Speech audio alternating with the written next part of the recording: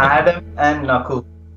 I am so very honored. Adam, you might remember I actually sent you an exclusive note last week saying thank you for introducing me to Nakul. He's one of the nicest guys I've met, and he obviously accepted my invite to come on the podcast, the exclusive Nakul podcast, a couple of weeks ago, and then it went for nearly almost 1 hour 45 minutes or something like that, and we still ended up talking after that. And he spoke the day after that as well. But he's one of the nicest guys I've met. Honestly, man. Nakul, thank you, man. Thanks for the friendship. Yeah, I mean, thank you so much, Adam sir, for bringing me onto this one. I never knew the existence of I Love ARR at all, and I didn't know about Chandar as well. And I came to know about him only once you spoke about him to me, and I'm really glad that this connection has happened.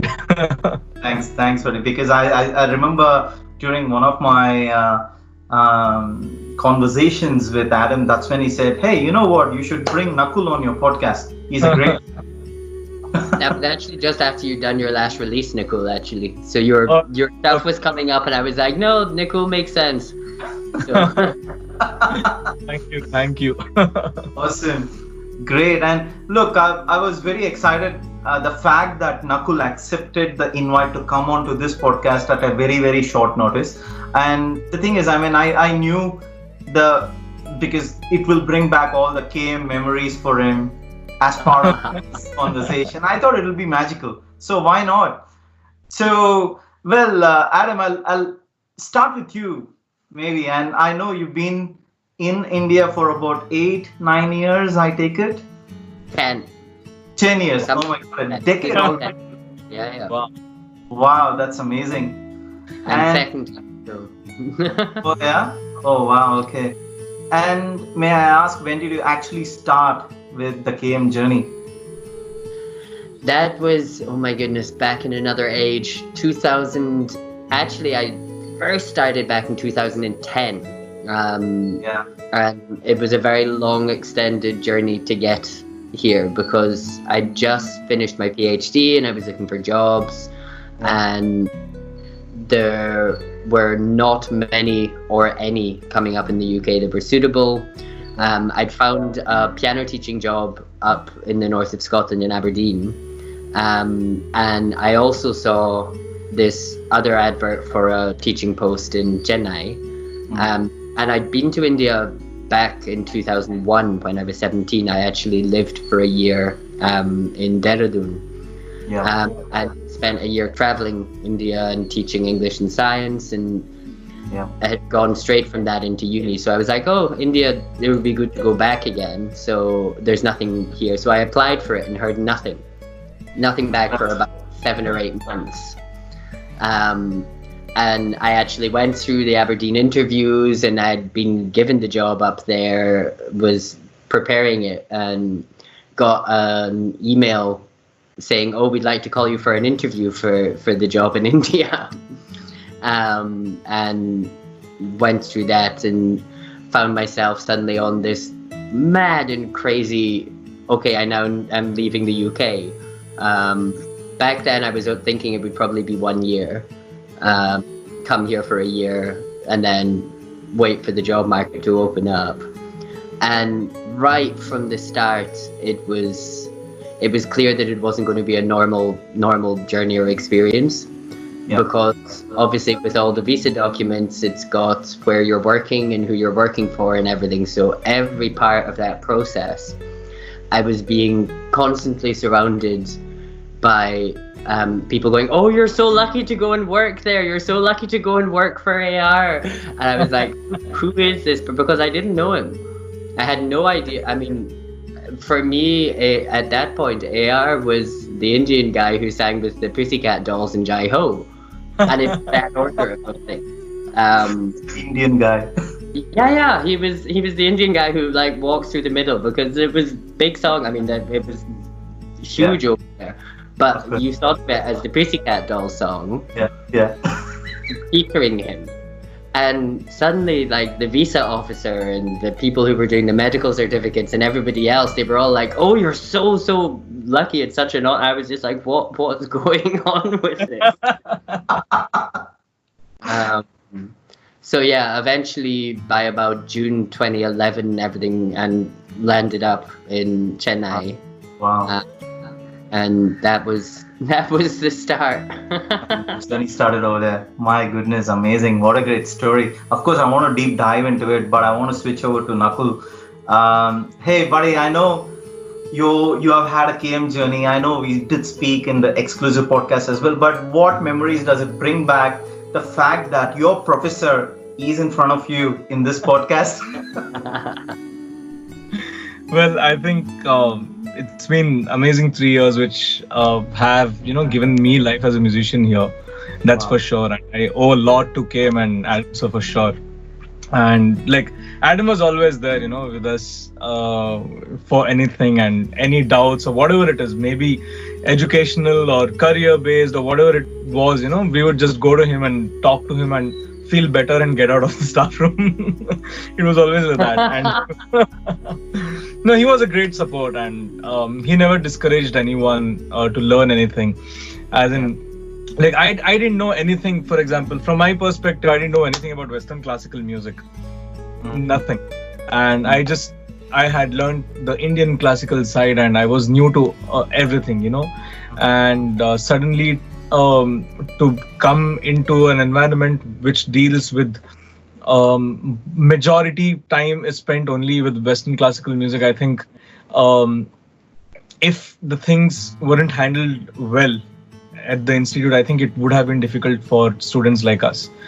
But it wasn't. I think Adam and other professors, I think they really tried to make us feel comfortable by teaching Western classical music from an Indian perspective as well. I think that's definitely true. I think for sure, even Adam might agree with me.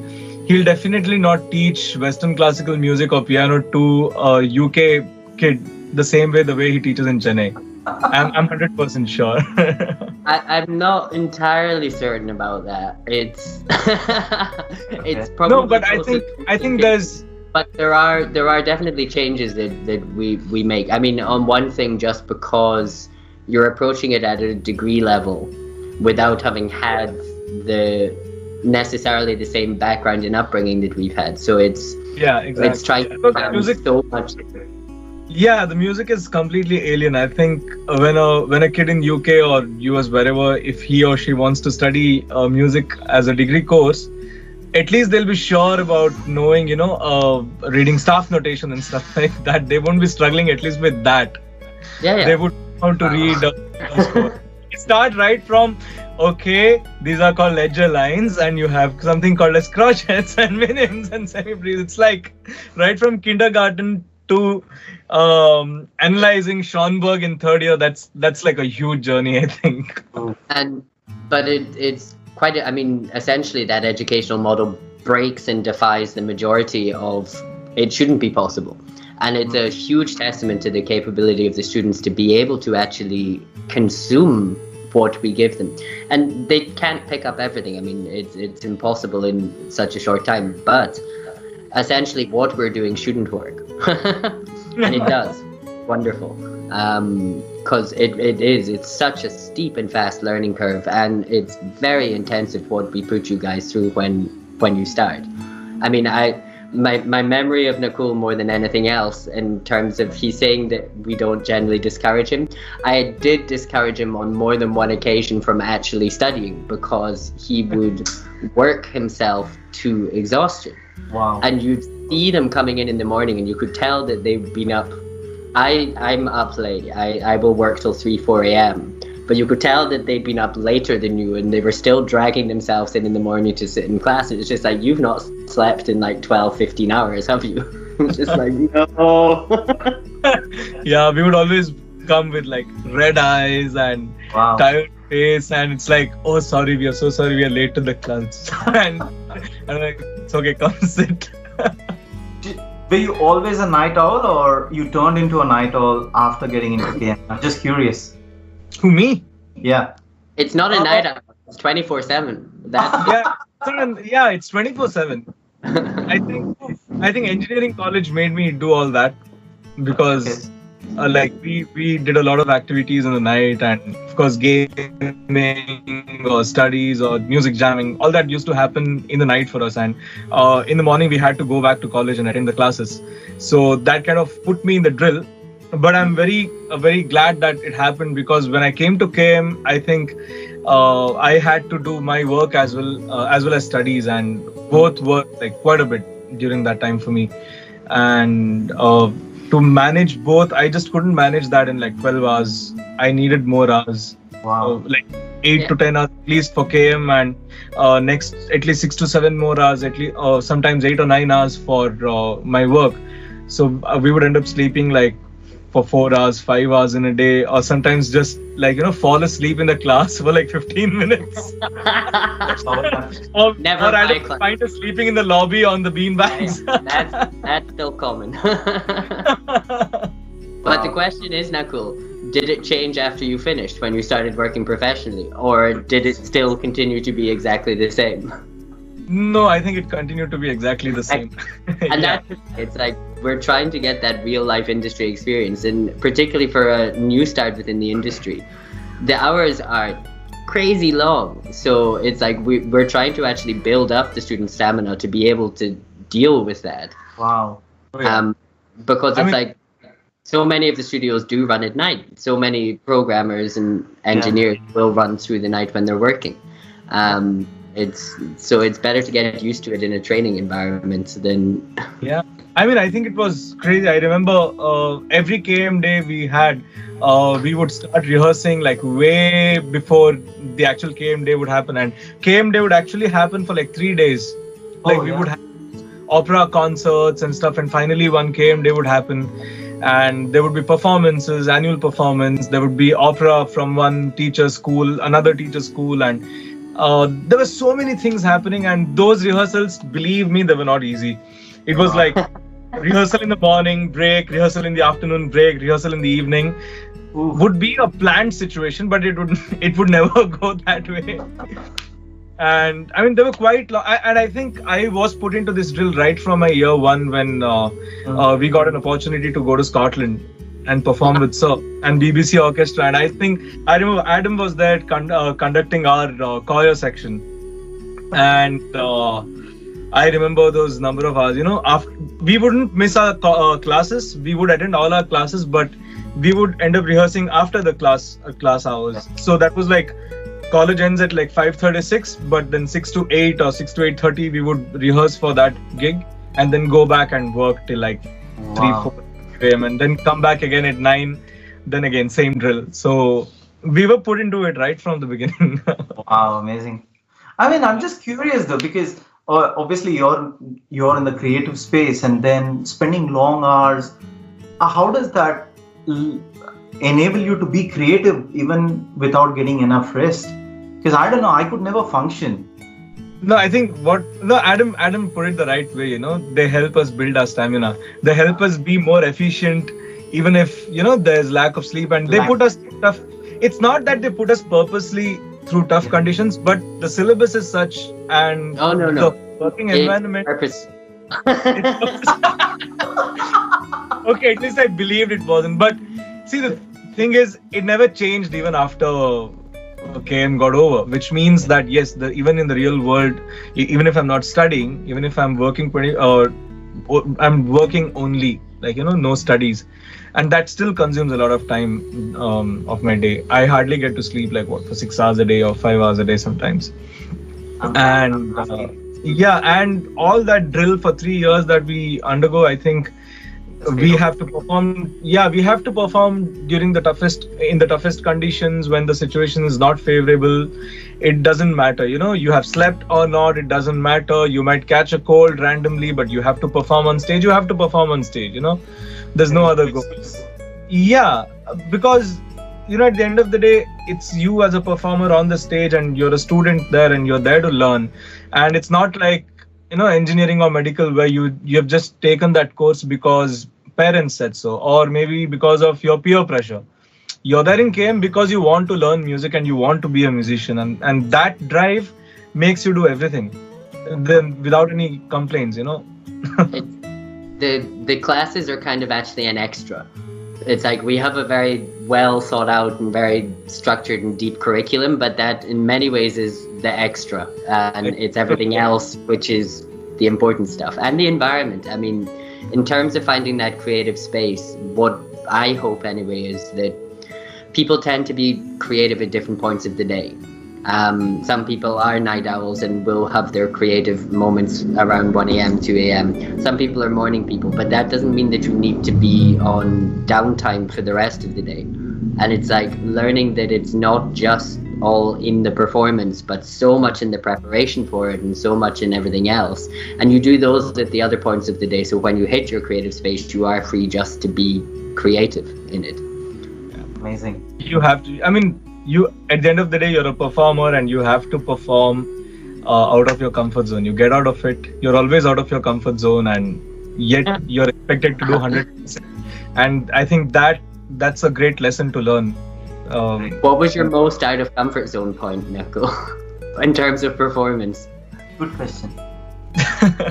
No, I think in terms of performance, out of comfort zone was definitely my Dip2 recital for me. I mean, I know that. Really? Yeah. It was.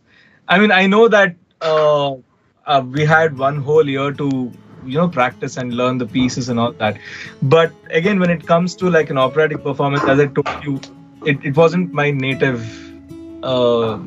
genre to perform. And even though I was confident with my piece, everything was said, I had rehearsed, everything was there, but still there was some kind of, one feel inside me which said, okay, there's something not right, and called exhaustion. Exhaustion. Yeah, it was exhaustion as well because of so many factors which will be boring if I talk about them now. But except for that, I think everything was exciting. Scotland was all the performances were exciting. Nuffs was really exciting again. Oh yeah, that wasn't out of your comfort zone. No, not really. I didn't feel like. Initially I did, but not after that. That was another high intensity, high impact regime in terms of practices, and the performances were physical. Yeah, Nuffs was quite, and it wasn't a solo performance. You had to be a team member for that, and a really strong team member, and you have to understand that you are not a soloist there. Yeah. You have a different role to play in each line, literally, or maybe sometimes in each word. Suddenly you're the melody, suddenly you're a backing voice, and you have to push and pull. And but yeah, for me, Dip2 recital was quite messy. It was quite messy in my mind, but it happened. The fact that Sir was, or is he still the principal of KM, did that keep you on your toes, Nakul? Not really. Okay. I don't think I walked into KM with an expectation of Sir, getting a chance under Rahman Sir to work. I didn't walk into KM for that purpose, for sure. I don't know how far it is true with others, but it wasn't that from my end. Yeah. Of course, there was an excitement, and we would all be very excited if Sir walked in. But that's because we are all AR fans right from our childhood days, and he's like he's an iconic figure at the end of the day, and there's a different excitement whenever he walks in. But I don't think there was any expectation when I walked in. Yeah. What was it like when you saw him for the first time walking in the KM premises? I don't know. I think we just went speechless. I was with my friend Chetan standing, and I think it was KM New Building Innog. That's when I saw it for the first time. And we had to perform a piece, and I think we had to perform Lion King. Okay. I think Nami had taught us the Lion King piece, and we had to perform, and he just walked in with Mukesh Ambani. Yeah, that was the walk with Mukesh Ambani. Yeah. That was the first time I saw him, and suddenly I see him with Mukesh Ambani. They just walk in and they stand, and Sir is introducing, and we are like asked to sing straight. And go. Which happens a lot in KM actually. It's just like, and play now. Oh, Yeah. wow. It happens a lot. Right. So there was one day when I was learning a piece, a Marathi Natya Sangeet, and suddenly Shruti ma'am is like, okay, learn this piece properly. In 5 minutes you're performing. And like, all of a sudden, random. You know, I was probably chilling on the beanbag. They're like, ma'am, what's the occasion? He's like, no, sir is coming. He wants to listen to it.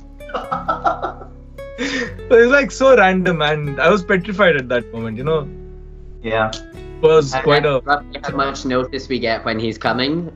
So the chain of events there will have been that somebody will have called me going, he's on way, he's wanting a walk round, we need people to perform. I'll have sent out a WhatsApp to all of the staff going, get a student, grab any student to get ready. Wow. So you don't get enough notice at all, Adam, is it? For not always, no. I mean, you were saying, does he keep them on their toes? He keeps us on our toes more. So yeah, it's quite spontaneous. And again, it also kind of just so that there's not some mass fuss, because he likes to come in and actually see the institute working. So I think he's figured out if he doesn't tell us, they'll not do any like extra prep or anything coming, so he gets a much more real experience of what's happening. Because he will just wander in and wander into one of the classrooms and just be like, what are you working on? What's this? Show me what this does. Oh, wow. Yeah, he's done it in music production labs quite a few times, audio engineering. And obviously that's always the point where he either chooses a student who's really struggling or the system isn't working. And then he's just like, why is it not working? Why is this not happening? It's always that. It's always that. This student, look at this student's work. Right. So, Adam, I mean, of course, the fact that Nakul has been your student, what are maybe the 3 most amazing things or the qualities that you have seen in Nakul? Well, definitely, as I was saying before, the other side of the exhaustion is just that determination in terms of work. And again, it's something that we try to instill in the students from the beginning, that you can be as creative and you can be as talented as you want, but if you do not work hard, the industry will swallow you. And it's like, you need to work, even if you're fantastic. And again, all of the staff, we're all professionals and we all still have to practice and we all still have to keep up our own. You never reach that stage where it's fine to just be like, okay, I'm just going to relax now. So Nakul has always had that drive to actually just keep doing and doing more and more and more work. I've always, and he was saying about his Dip 2 recital and everything else, but I've always loved it. He's one of the few students that I think can very successfully flip from Western to Indian styles. Wow. Which is, it's a rare quality to have. We teach both. The students have to learn both, but not all of them are necessarily equally capable with both styles. So he's definitely somebody who's capable of flicking back and forth between Eastern and Western. And just general positivity, as you said, he's hyper excited all the time, even when he's walking around overly asleep from 24 hours up. He's never angry with it. You get no attitude. So it's not like, I've been up working on your assignment, I don't want to do anything. No, it's not that. It's constant positivity. So it's like those 3 qualities in terms of determination, versatility, adaptability, and attitude. It's perfect musician. Amazing. I was talking to Sir about you last week, actually. So he's very, very happy with your work. He was telling me that you're definitely one that he's... There's a big pat on the back for you. Well done, well done. Of course, he deserves it.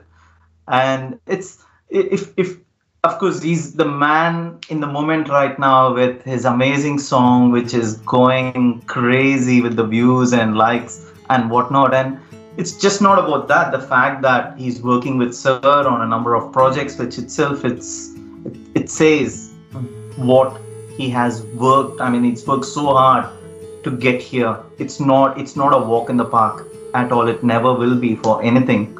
So Nakul, great work, man. So much. Thank you so much. I mean, again, as I said, I have to give all my credits to KM and whatever I learned there. I don't think I would be what I'm today without KM for sure. I mean, many people asked me, and even like I was in Bangalore before I came to KM, and when I would talk to people saying, "Hey, I think I'm ready to quit my job and take up KM and learn music there," there were so many people from the industry, film industry as well, who really discouraged me to join KM, saying, I don't know about the standards there, you will be wasting your time, instead just keep working in the industry and you will learn and this and that. But I was very analytical that way, and I was like, I knew that working in a garage and becoming a mechanical engineer is way different from going to an institute and actually going through 4-year degree course and then calling yourself a mechanical engineer. There's a huge difference. The education system exists for a reason. You know, if everything was done on the desk at work, then I don't think these colleges would survive. And if something like that exists, I think we put faith in them and go and study. And I decided to join KM, and I think that was the best decision of my life. Amazing. Wow. Yeah, for sure. And again, Adam really helped me, and I think I learned music from wonderful teachers who really gave me a really high standard of education. It was like right from day one, there was something for me to explore. Right from day one, I had experience. I was working on Logic Pro X before I came to KM. I knew a bit of music theory. It wasn't like I was a complete beginner. I knew few things here and there, and sometimes I knew things a little better than my classmates, but I never saw.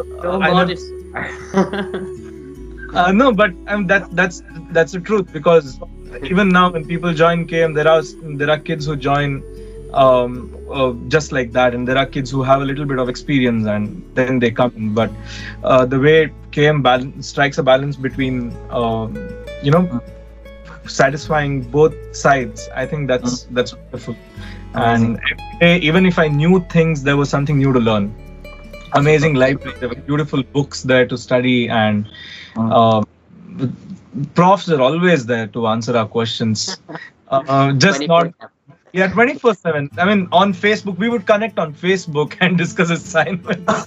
We would call them, and if they couldn't get hold of you on Facebook, or if they can't get hold of you on Facebook, they turn up at your doorstep asking questions.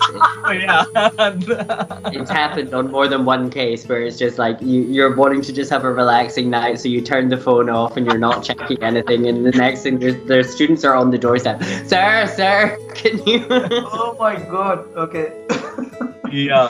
Great. But I think I always felt comfortable when Adam would accompany me on the piano. That's one thing. Yeah, I would feel very comfortable performing if it was Adam accompanying me on the piano. I think he knows he is a brilliant pianist. He knows when he's a soloist, and he knows when he's with a singer, and he just made me feel so comfortable. I think Adam played for my Dipto recital as well, and find video of that. I'm gonna have to send Chandra like a nice video clip of your Dip2 recital after all of this. I need to take it from you. I don't have one. Can I get it from you? If I can find it in the archive discs, I'll have a look. So I think half of my performance was done by Adam. For sure, I was just there. Feeling very comfortable and relaxed, because it was quite an intense recital for me. Great. Nakul, I'm building this I Love ARR community, right? And there are a number of guys in the community who are very, very keen to take up music professionally, and they are very keen on joining KM. And I was just wondering, what's that one piece of advice you would like to give it to them? Well, I think if they think that they have it in them, please, by all means, go and join KM and start learning music. don't beat around the bush and keep telling that, I think I need to learn. I think I need to learn. Just do it if you feel like, and if you can jump into it, please do. Amazing, great, man. And I do like your analogy that you said you can't become a mechanical engineer by just fiddling with stuff in your garage. And that's not how it is done. This was my experience, because it's a known fact. If you work with one person, like in the industry, generally what happens is, if you come out and you announce yourself as a producer or even as a singer, you end up working with one particular music director a lot. True. And due to which, what happens, your thoughts will become like that music director, or you'll stop expanding your horizon, and you'll be just, your music vocabulary will be stuck to that studio. Awesome. And that's what happens most of the times, because your working hours are so much that when you're free, you just want to rest. You don't want to listen to anything. You don't want to explore. You just want silence after all that music in your ears in the studio. And I think if you're there, that's it. That's your world. Yeah. So when are you going to get out of it and start exploring? Right. And game is the exact opposite of you working in a studio under someone. It's like one day is this, another day is that. It's like, okay, forget about day. It's like 2 to 3 Hindustani class, 3 to 4 opera, 4 to 5 orchestration, 5 to 6. It's like Mozart. It's like, wow. Yeah. And now you have to go and rehearse because you have a concert in an hour. So come on, let's go. Let's go rehearsal. And you have to go and take the printout, and sometimes the photocopier won't work, and then you have to run around and get that. And it's like, there's a lot of stress, and more than that, I would say that you have to switch gears constantly within a given day, and that's what Adam said.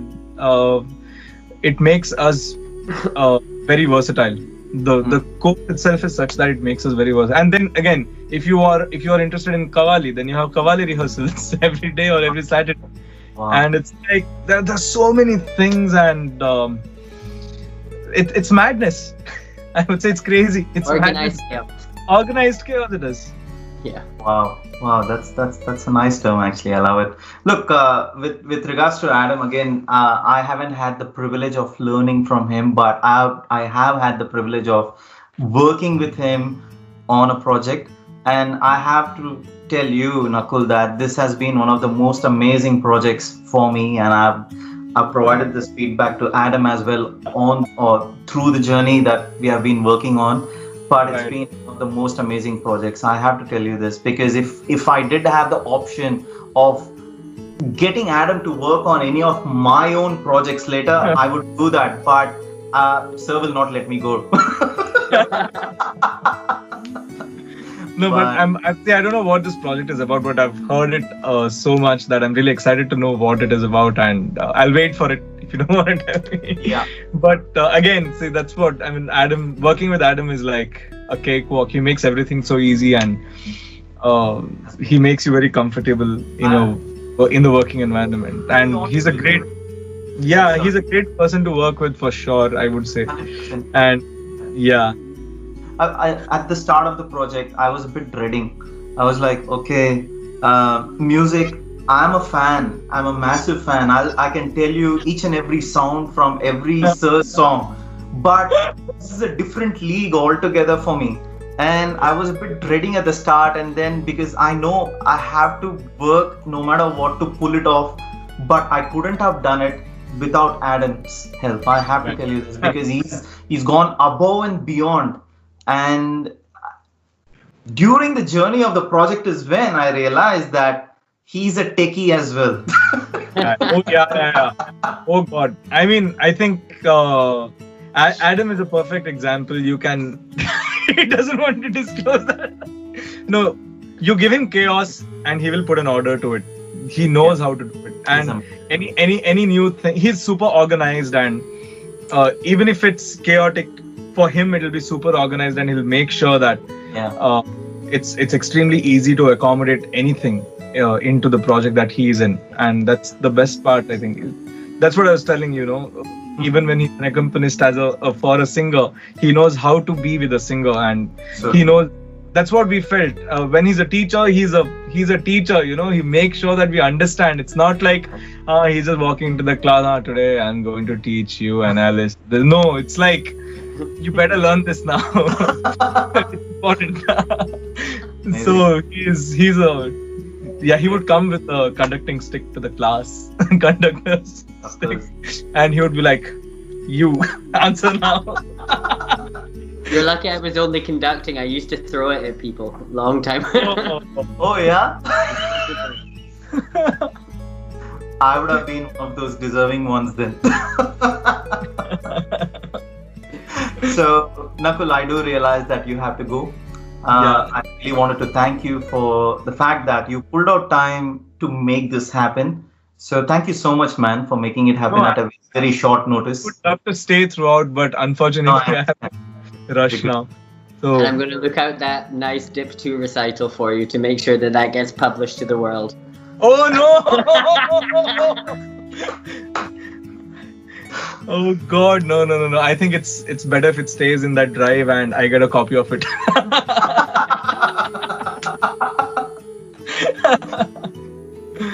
So thank you so much. Thank you, Chandar, once again. And Adam sir, it's always amazing to have a word with you and have a great conversation with you. Next time we should meet outside KM with the tea at the tea shop. Oh yeah. You guys don't go to that what do you call it, the coffee shop outside? Zuka? Is it? Zuka, is it yeah. No, Zuka, yes, but it is better. Okay. Yeah. Does Sir go outside or in Zuka? Or you have never seen him? He loves Zuka. He goes into Zuka a lot. He brought Zuka up from Pondicherry for us. So nice, cool. Nakul, thank you so much, man. Thank you so much. Thank you, Adam sir. Yeah. Thank you. Thank you. Bye. Thank you. Bye. Cool. All right, Adam. It's been amazing having you and Nakul together. I mean, I really wanted to bring the professor and the student memories back. And I mean, how many times in a day will you actually think about those memories? Probably not even once, because the fact that the professional world is keeping him busy with a number of things, and your curriculum and everything that's happening in KM is keeping you busy. The fact that you pulled out time to make this happen itself makes me feel extremely honored. So thank you so much for that. Now, of course, I really want to touch on a number of things which I'm very, very excited about. I don't want to beat around the bush. What is it like to have Sir as your boss? Actually, so from all of this last conversation, I thought I worked a lot. I have very long working days. When I was studying my PhD and everything, I was pulling 18, 19-hour days at points. Wow. Continuously. And I thought, yeah, okay, it's crazy. I'll do it for X number of years and settle down. And I didn't start working directly with Sir until quite a few years into being here. But when I started seeing his work process, I was like, okay, he makes me look lazy. And it was just this how I didn't think it was possible to fit in as much as I do normally, never mind more than that. So it was this really, really inspiring moment of, okay, there's still more to learn to be able to it's efficiency on functioning, and seeing how to, it's all multitasking, how to multitask so many projects. And I don't think anybody really knows, probably not even him himself, how many projects he's currently active on at any point in time.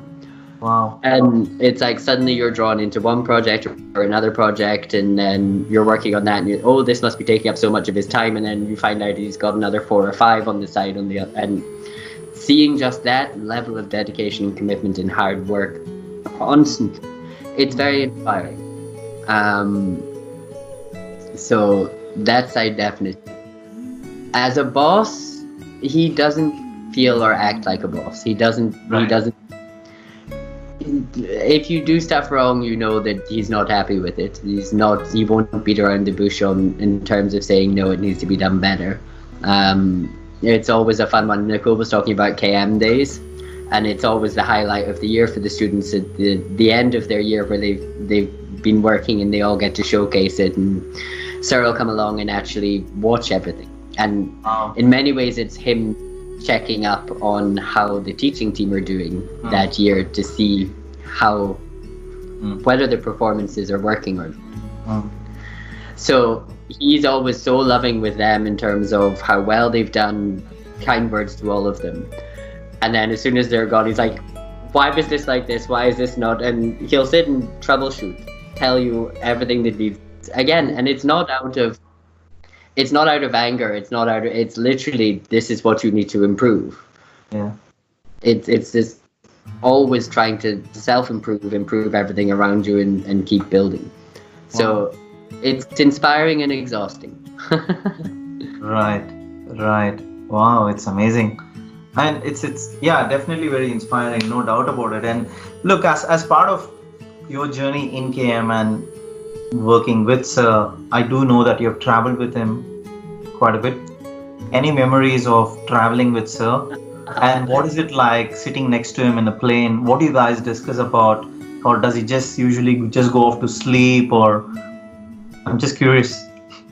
The first time that I was traveling with him was actually the Glasgow trip that Nakul was talking about. Yeah. But we did travel together at that point. He was separate and I took 30 students to Glasgow with us.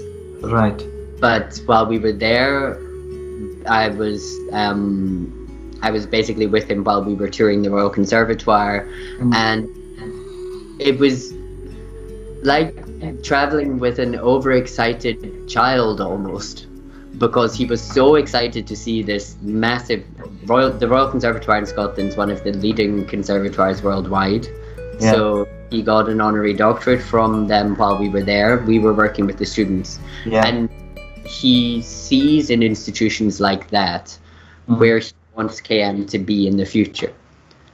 So getting to poke around the building and getting a tour, and he was running around the building, and it's an old building and a new building all connected together in the middle of Glasgow. So it's a maze. It's an absolute you don't know where you're going. And he would run away, and he'd be off down one corridor round and you'd lose him. And it's like which it was a lot of fun, but given that you're the only person with him at that point in time, and it's like, okay, I've lost AR. Try and hunt him down. But in terms of my most recent trip with him was up to Nagaland at the end of last year, where we did actually travel together. Yeah. And it's short flights. I learned a lot about how difficult it must be for him traveling. Right. Chennai's fine. Chennai know him. The airport knows him, and everything else. The first major sign was when we landed. We were changing in Kolkata. Okay. And they didn't know he was arriving. So there was nothing prepared for him. And you're suddenly just walking off the plane with AR into Calcutta airport, and you're just like in the airport. And it's suddenly chaos because people notice him. We don't know where we're going. I've never been to the airport before. Right. There's no staff to help, and people just start charging over.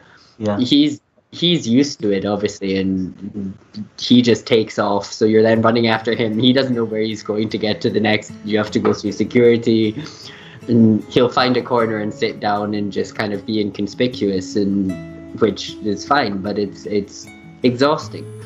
Yeah. And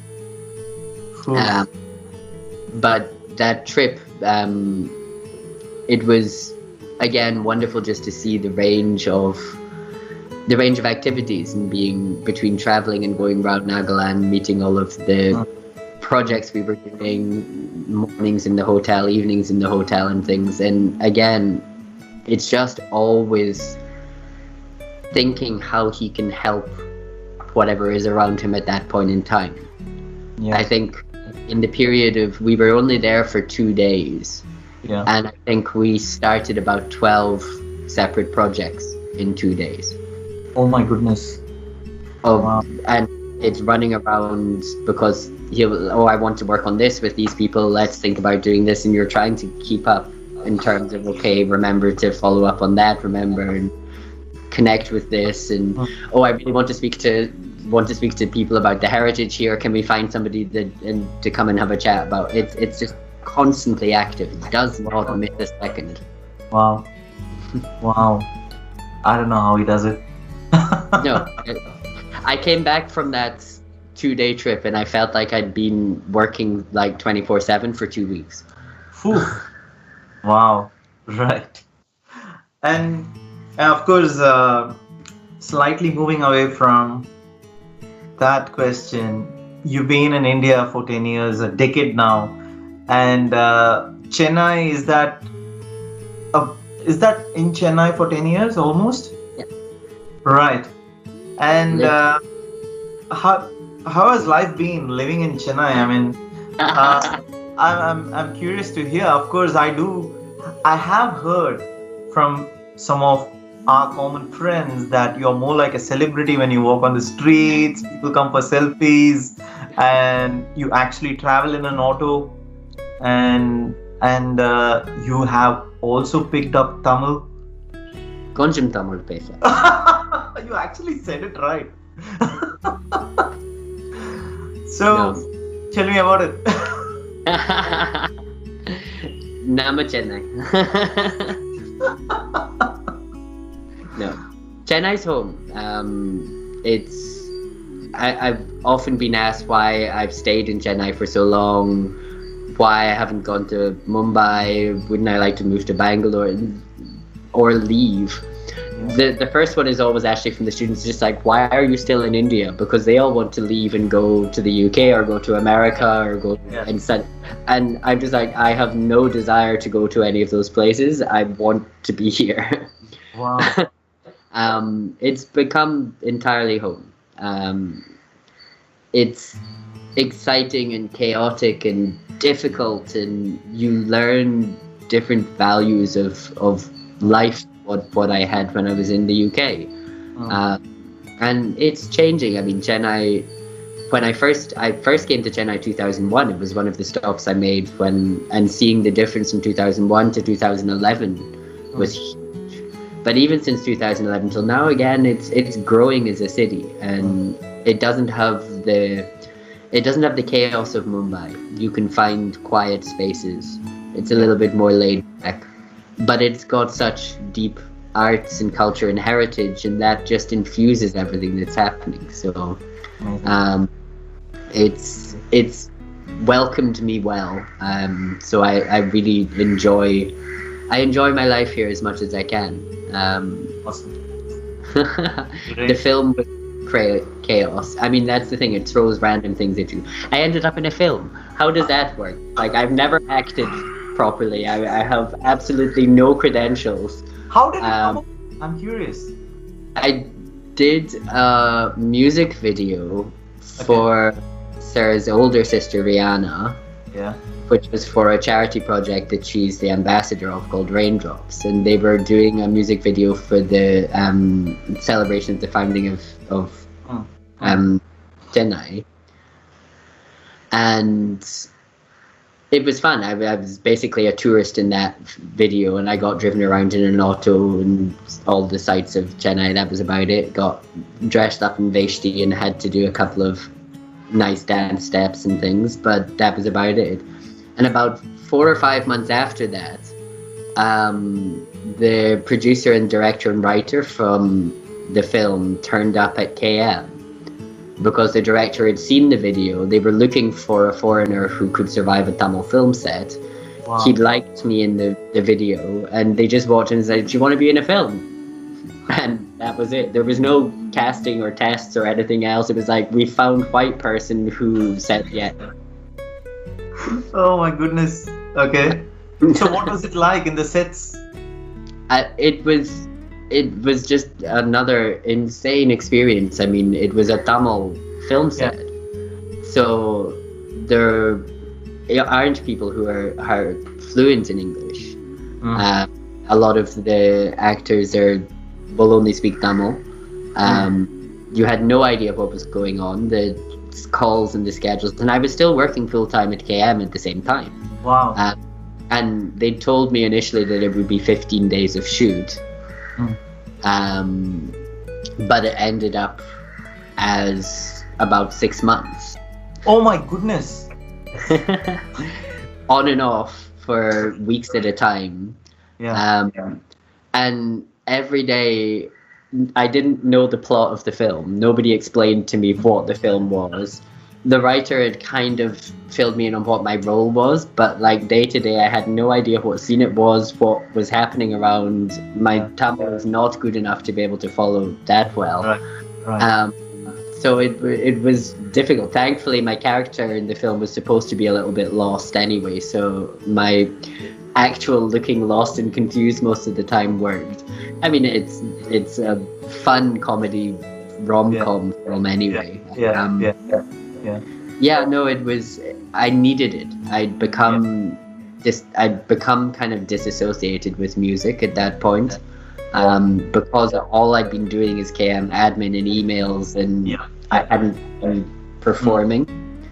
So it was a change. Yeah, I wanted to find another artistic output, and it really gave me a kick and a reboot back into what I did. Haven't done another. Amazing. So considering the duration that you've been in India, has your diet changed? What's your breaky? What's your lunch like? What's your dinner? Is that idli, dosa, vada and all, or everything? Okay. And it changes at various points. I kind of go through phases. I love South Indian food. I love masala dosa. I love idli sambar.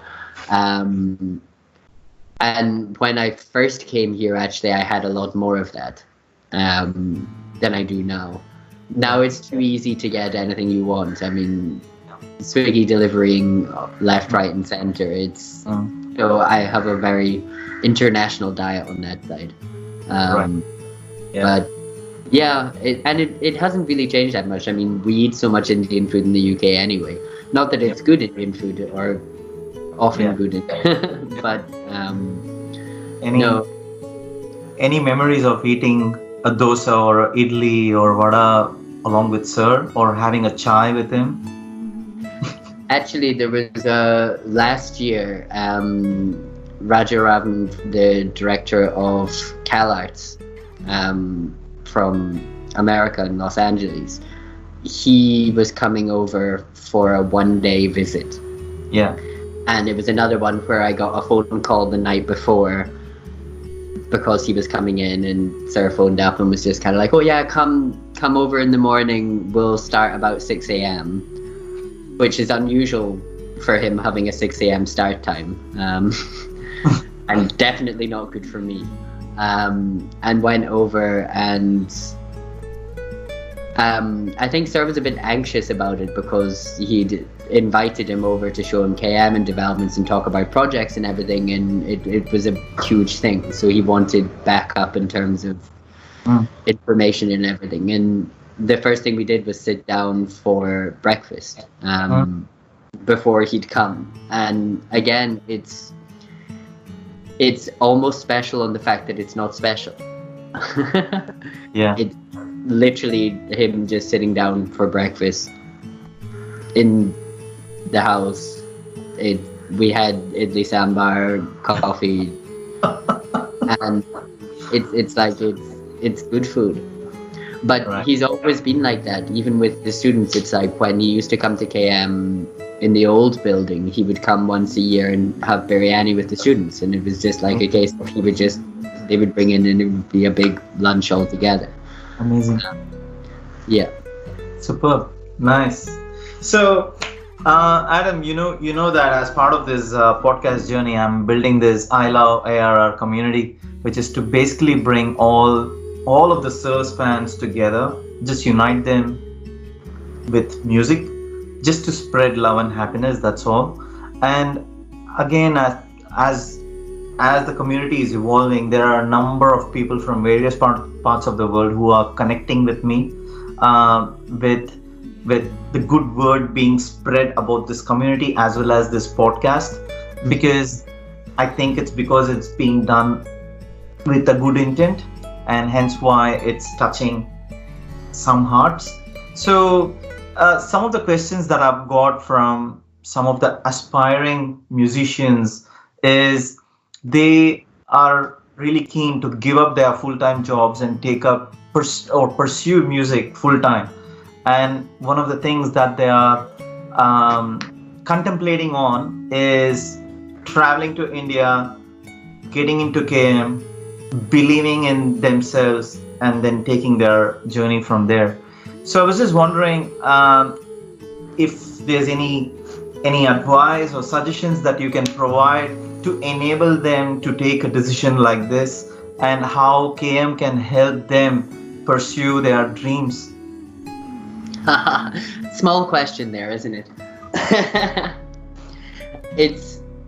It's a question that we get asked a lot, and it almost becomes too much pressure of a question, because it is people's lives and it's people's livelihoods, and it's so I always have to take a very pragmatic approach on answering this. Music as a career option is fantastic, because generally you end up doing something which you do love, but it isn't for everyone.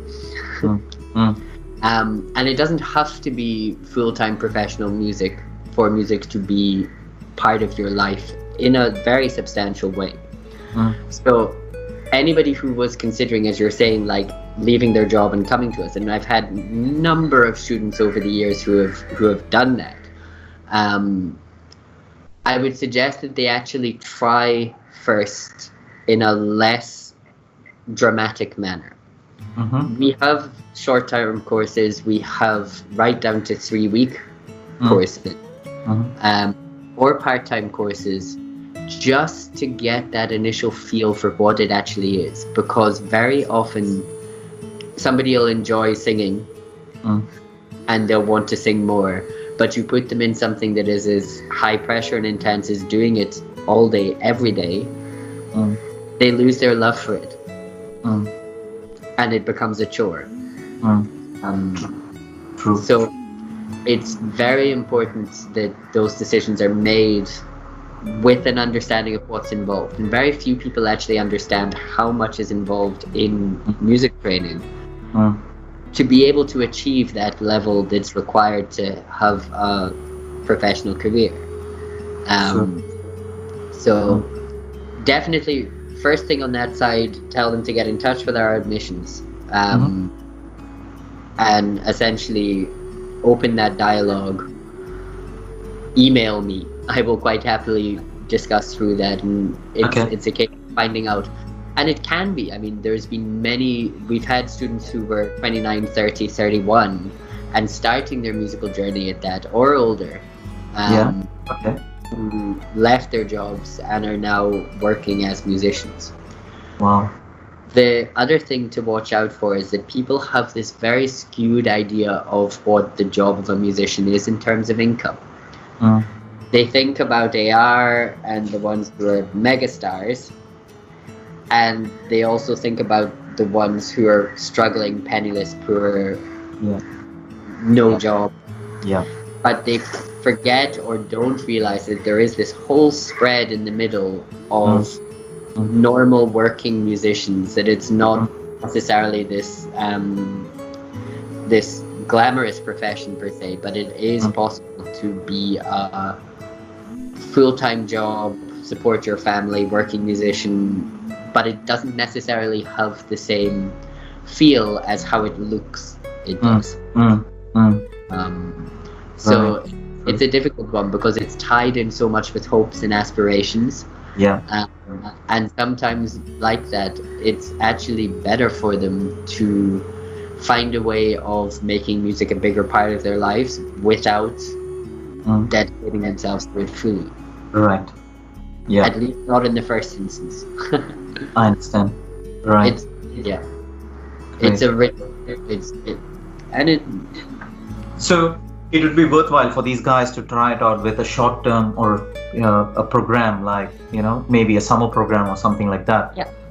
Or literally just get in touch. I mean, it's speaking to everybody. It's individual for everyone. It really is, particularly at that stage. But yeah, the starting it out in something. If there hasn't been full formal musical training before, if they've not been something that's been full structured education, it's a huge leap to suddenly just be like, I'm leaving my life, I'm going to go and do this. And it puts so much pressure on them, and it puts pressure on the institute because they're under it, so you really want them to succeed as well. And it creates a stress where it's not necessarily needed. Right. And I also wanted to lightly touch on the current situation that we are in with with COVID-19 and stuff like that. Well, the old norm used to be where we were physically present in a classroom with professors like yourself and getting our lessons delivered. But now things have changed. The new norms are you don't have to be in the class physically. You can be where you are, wherever you are. So how is that going to work in a KM perspective? Because one thing is for sure that a number of guys who have gotten in touch with me are in various parts of the world, especially 2 from the US and 1 from Australia and stuff like that. So do they have to give up everything and fly to India to be in KM, or can they do it wherever they are? Again, we have different courses that require different approaches. Before the pandemic started, KM had no online provision. And that wasn't necessarily because we couldn't have. It's quite a resource intensive thing to have online classes. But online teaching of music has been common for a very long time now. So it's not entirely unusual that classes are being conducted online.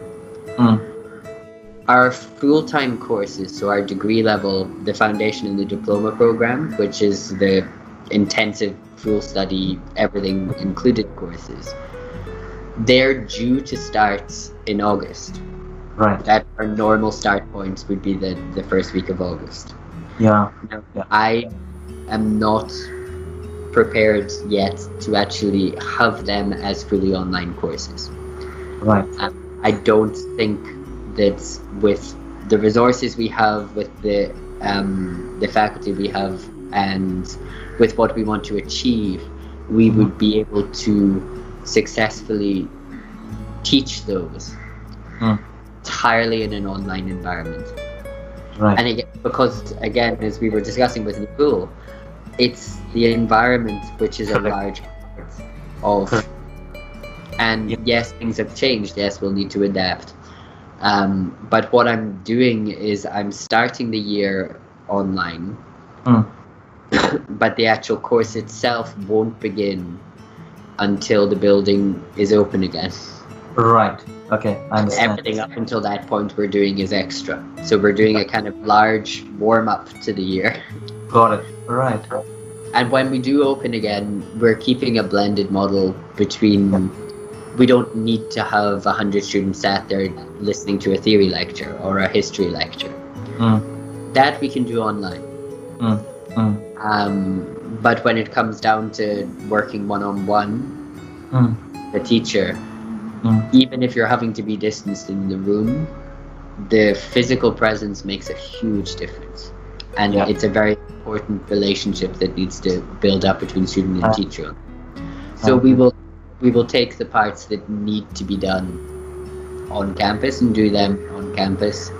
The other parts we will move on. And actually, I'm looking forward to seeing how it changes the student experience. Yeah. Because all of our large lectures we normally do at 10 a.m. in the morning. And none of them turn up to it because it's too early for them because they've been up till 5 a.m. Yeah. So this way actually is going to allow them to be able to access those lectures which they otherwise miss when they want to do it at 9-10 p.m. at night. Right, right, right. Yeah, I agree. I think the approach sounds very logical because we're all living in an uncertain uh, world, but I'm pretty sure there's going to be light at the end of the tunnel, no doubt about it. But I think this is a good way to approach it. That's how I see it. It basically means that we will lose the points in time. At the moment, we will lose the points in time when we have the full year groups together. Right. But working with the groups in smaller numbers, it helps to keep isolation. Agree. And at least now it allows them to have somewhat of that campus environment and experience.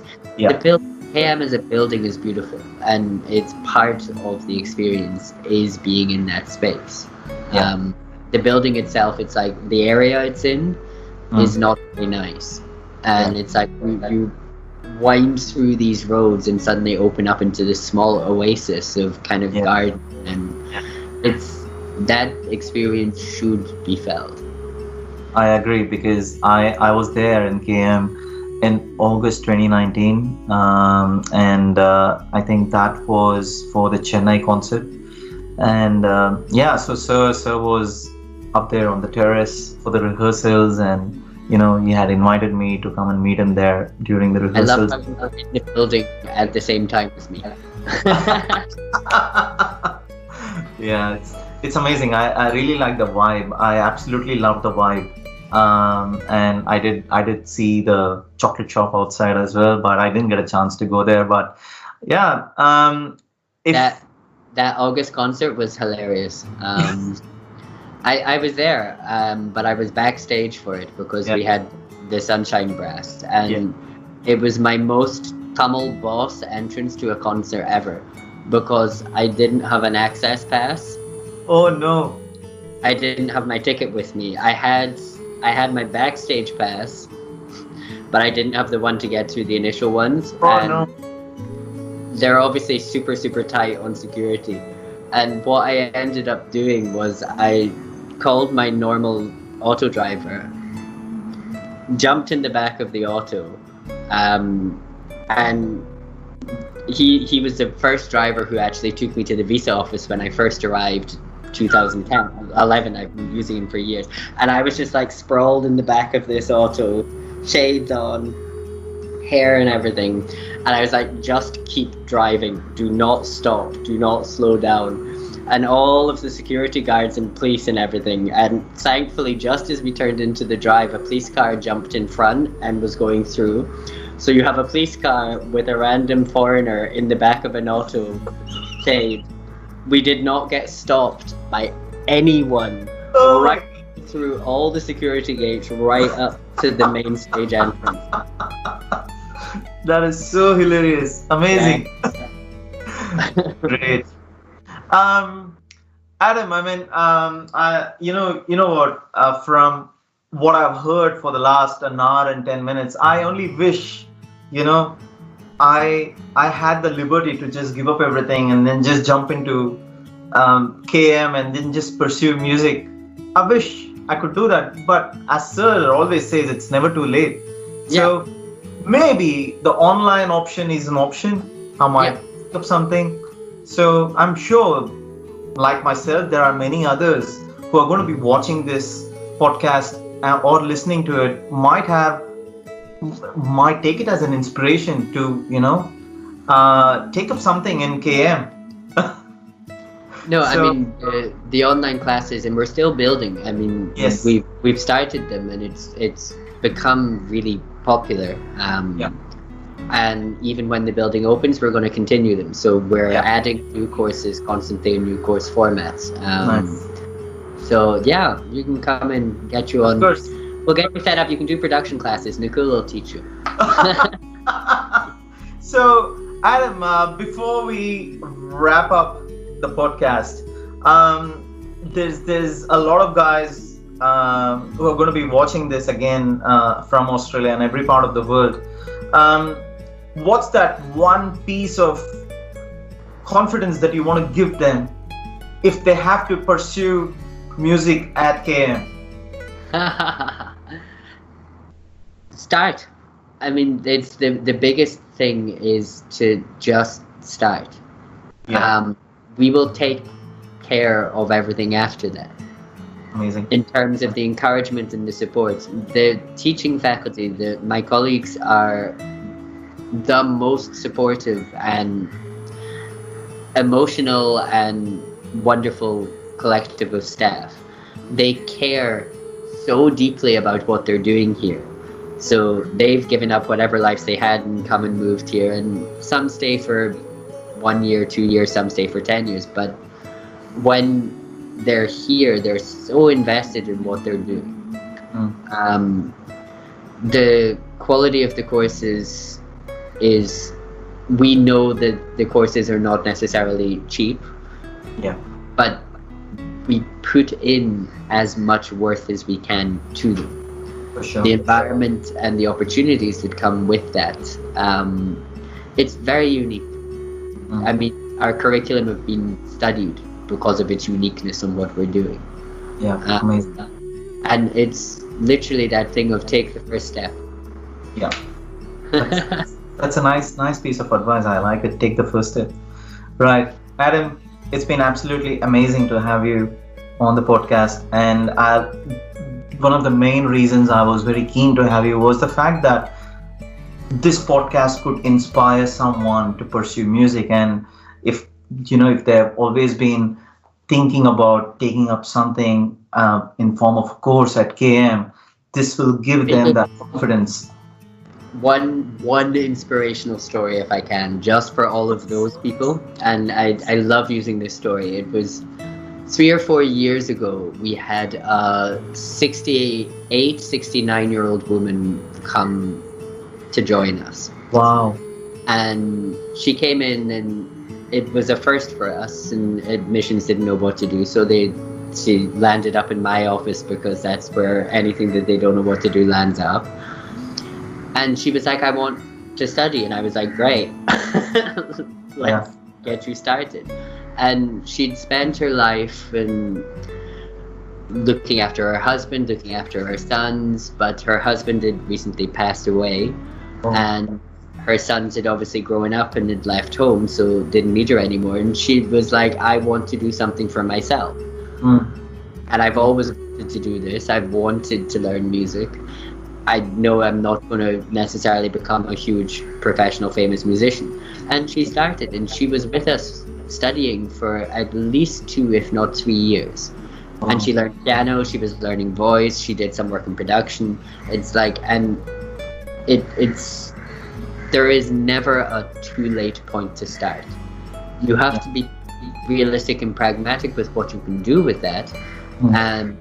But it's something that, if you're at a point where it's like you want to make a change in your life, you're wanting to seek another direction, start and find out. But don't jump. Find out about it. Take time to get to know whether it's the right step. Very true. Amazing. It's a great story. I love it. Very inspiring. Right, Adam. I feel extremely blessed to have been having this conversation with the likes of yourself and Nakul. And yeah, I mean, you guys pulled out your precious time on a Sunday afternoon to have a chat with me. It's amazing. I just feel blessed. That's all I can say. I would like to thank you from the bottom of my heart for making this happen, because I was very keen to have this podcast with yourself for the fact that it will inspire someone to take up music, and because this journey of my podcast itself has connected me with so many talented, aspiring musicians, and I always feel that if something can help them to take that first step, as you just mentioned, why not this podcast? And hence why, I was selfishly wanting this podcast to happen. And yeah, thank you so much for supporting me this. Thank you so much. And you're doing an amazing job in terms of spreading the good word as well. It's the message and meaning is so heartfelt. Thank you so much, Adam.